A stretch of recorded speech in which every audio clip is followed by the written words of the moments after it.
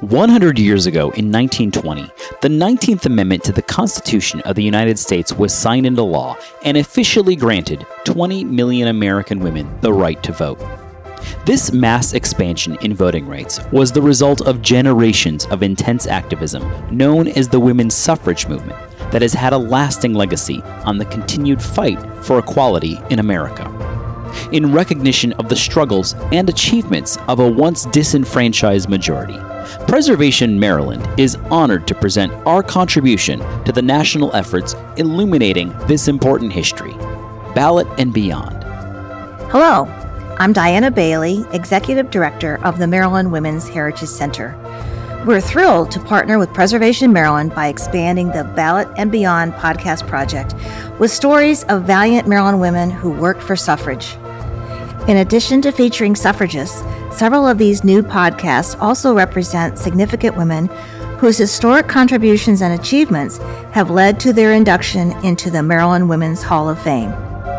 Our mission at the Maryland Women's Heritage Center is to add her story to history to tell our story in all aspects of our lives. We are especially concerned with representing the critical intersectionality of race and gender in the history of the suffrage movement. As new documentation comes to light, we are sharing the important contributions of African Americans and many other diverse women and men who sought equality, inclusion, and justice for all. Enjoy the podcast and continue to share their stories. This episode of Ballot and Beyond, contributed by the Maryland Women's Heritage Center, was written by Diane E. Weaver. The reader is Dr. Diane Weaver. Edith Houghton Hooker was a critically important and arguably an essential figure in the Maryland campaign for women's suffrage. Without her drive and dynamism, we would have limited awareness of the commitment of Maryland suffragists to achieve the right to vote. Edith Houghton graduated from Bryn Mawr College and enrolled in the Johns Hopkins University Medical School, one of the first women accepted in that program. Following her marriage to Dr. Donald Hooker and a year of study in Berlin, she returned to Baltimore and began a career in social work.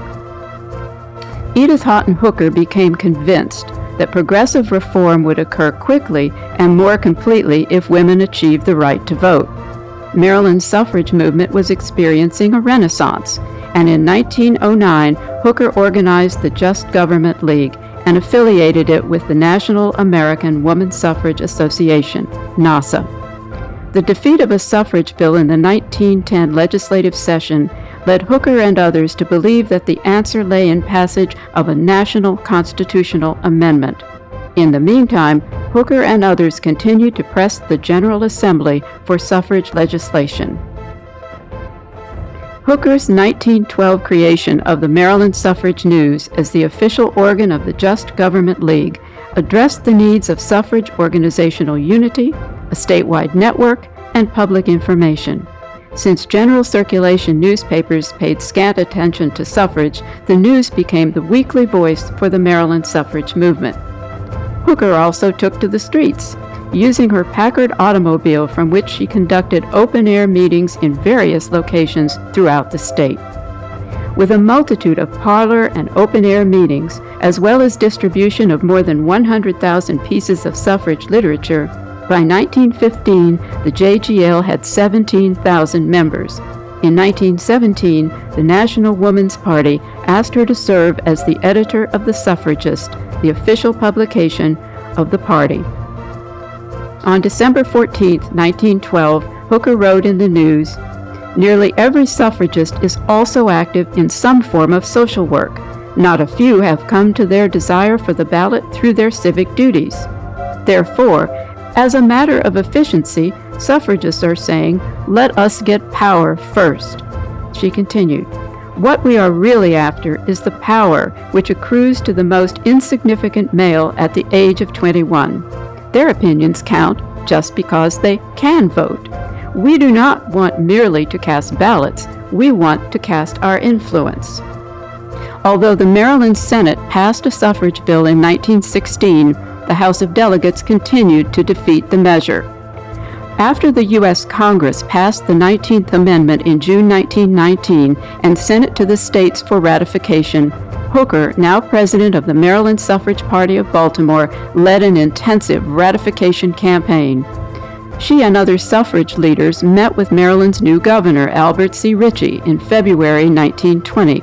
They also presented to the General Assembly a petition signed by more than 125,000 people. The legislature, citing states' rights, rejected ratification. Ultimate victory was assured, however, when Tennessee became the 36th and deciding ratifying state. Edith Houghton Hooker died on October 23, 1948. She was inducted into the Maryland Women's Hall of Fame in 1999. Thank you to our many Maryland Women's Heritage Center volunteers who researched, edited, and brought these stories to the community by reading these podcasts. Researchers and historians are always seeking information about women and their stories. Our efforts to find and document their contributions is ongoing. If you have letters, articles, memorabilia from your past or in your attic or basement, please share with us so that we can continue to fill in the unsung heroine stories for a richer understanding of Maryland women and their contributions to our history. To donate materials or to make a financial gift in support of this work, please visit ballotandbeyond.org. When you're there, you can also listen to biographies from Season 1 and see historic images and transcripts from each episode. If you're inspired by these remarkable women, please share this podcast with your friends, family, colleagues, and students. And rate us on Apple Podcasts, or head over to preservecast.org to make a donation. Thank you. Ballot and Beyond is a multimedia history project powered by Preservation Maryland and our award-winning podcast, PreserveCast.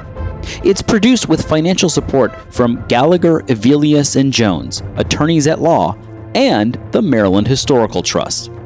With a Heritage Fund grant from Preservation Maryland and the Maryland Historical Trust, Season 2 was researched, written, and read by the Maryland Women's Heritage Center.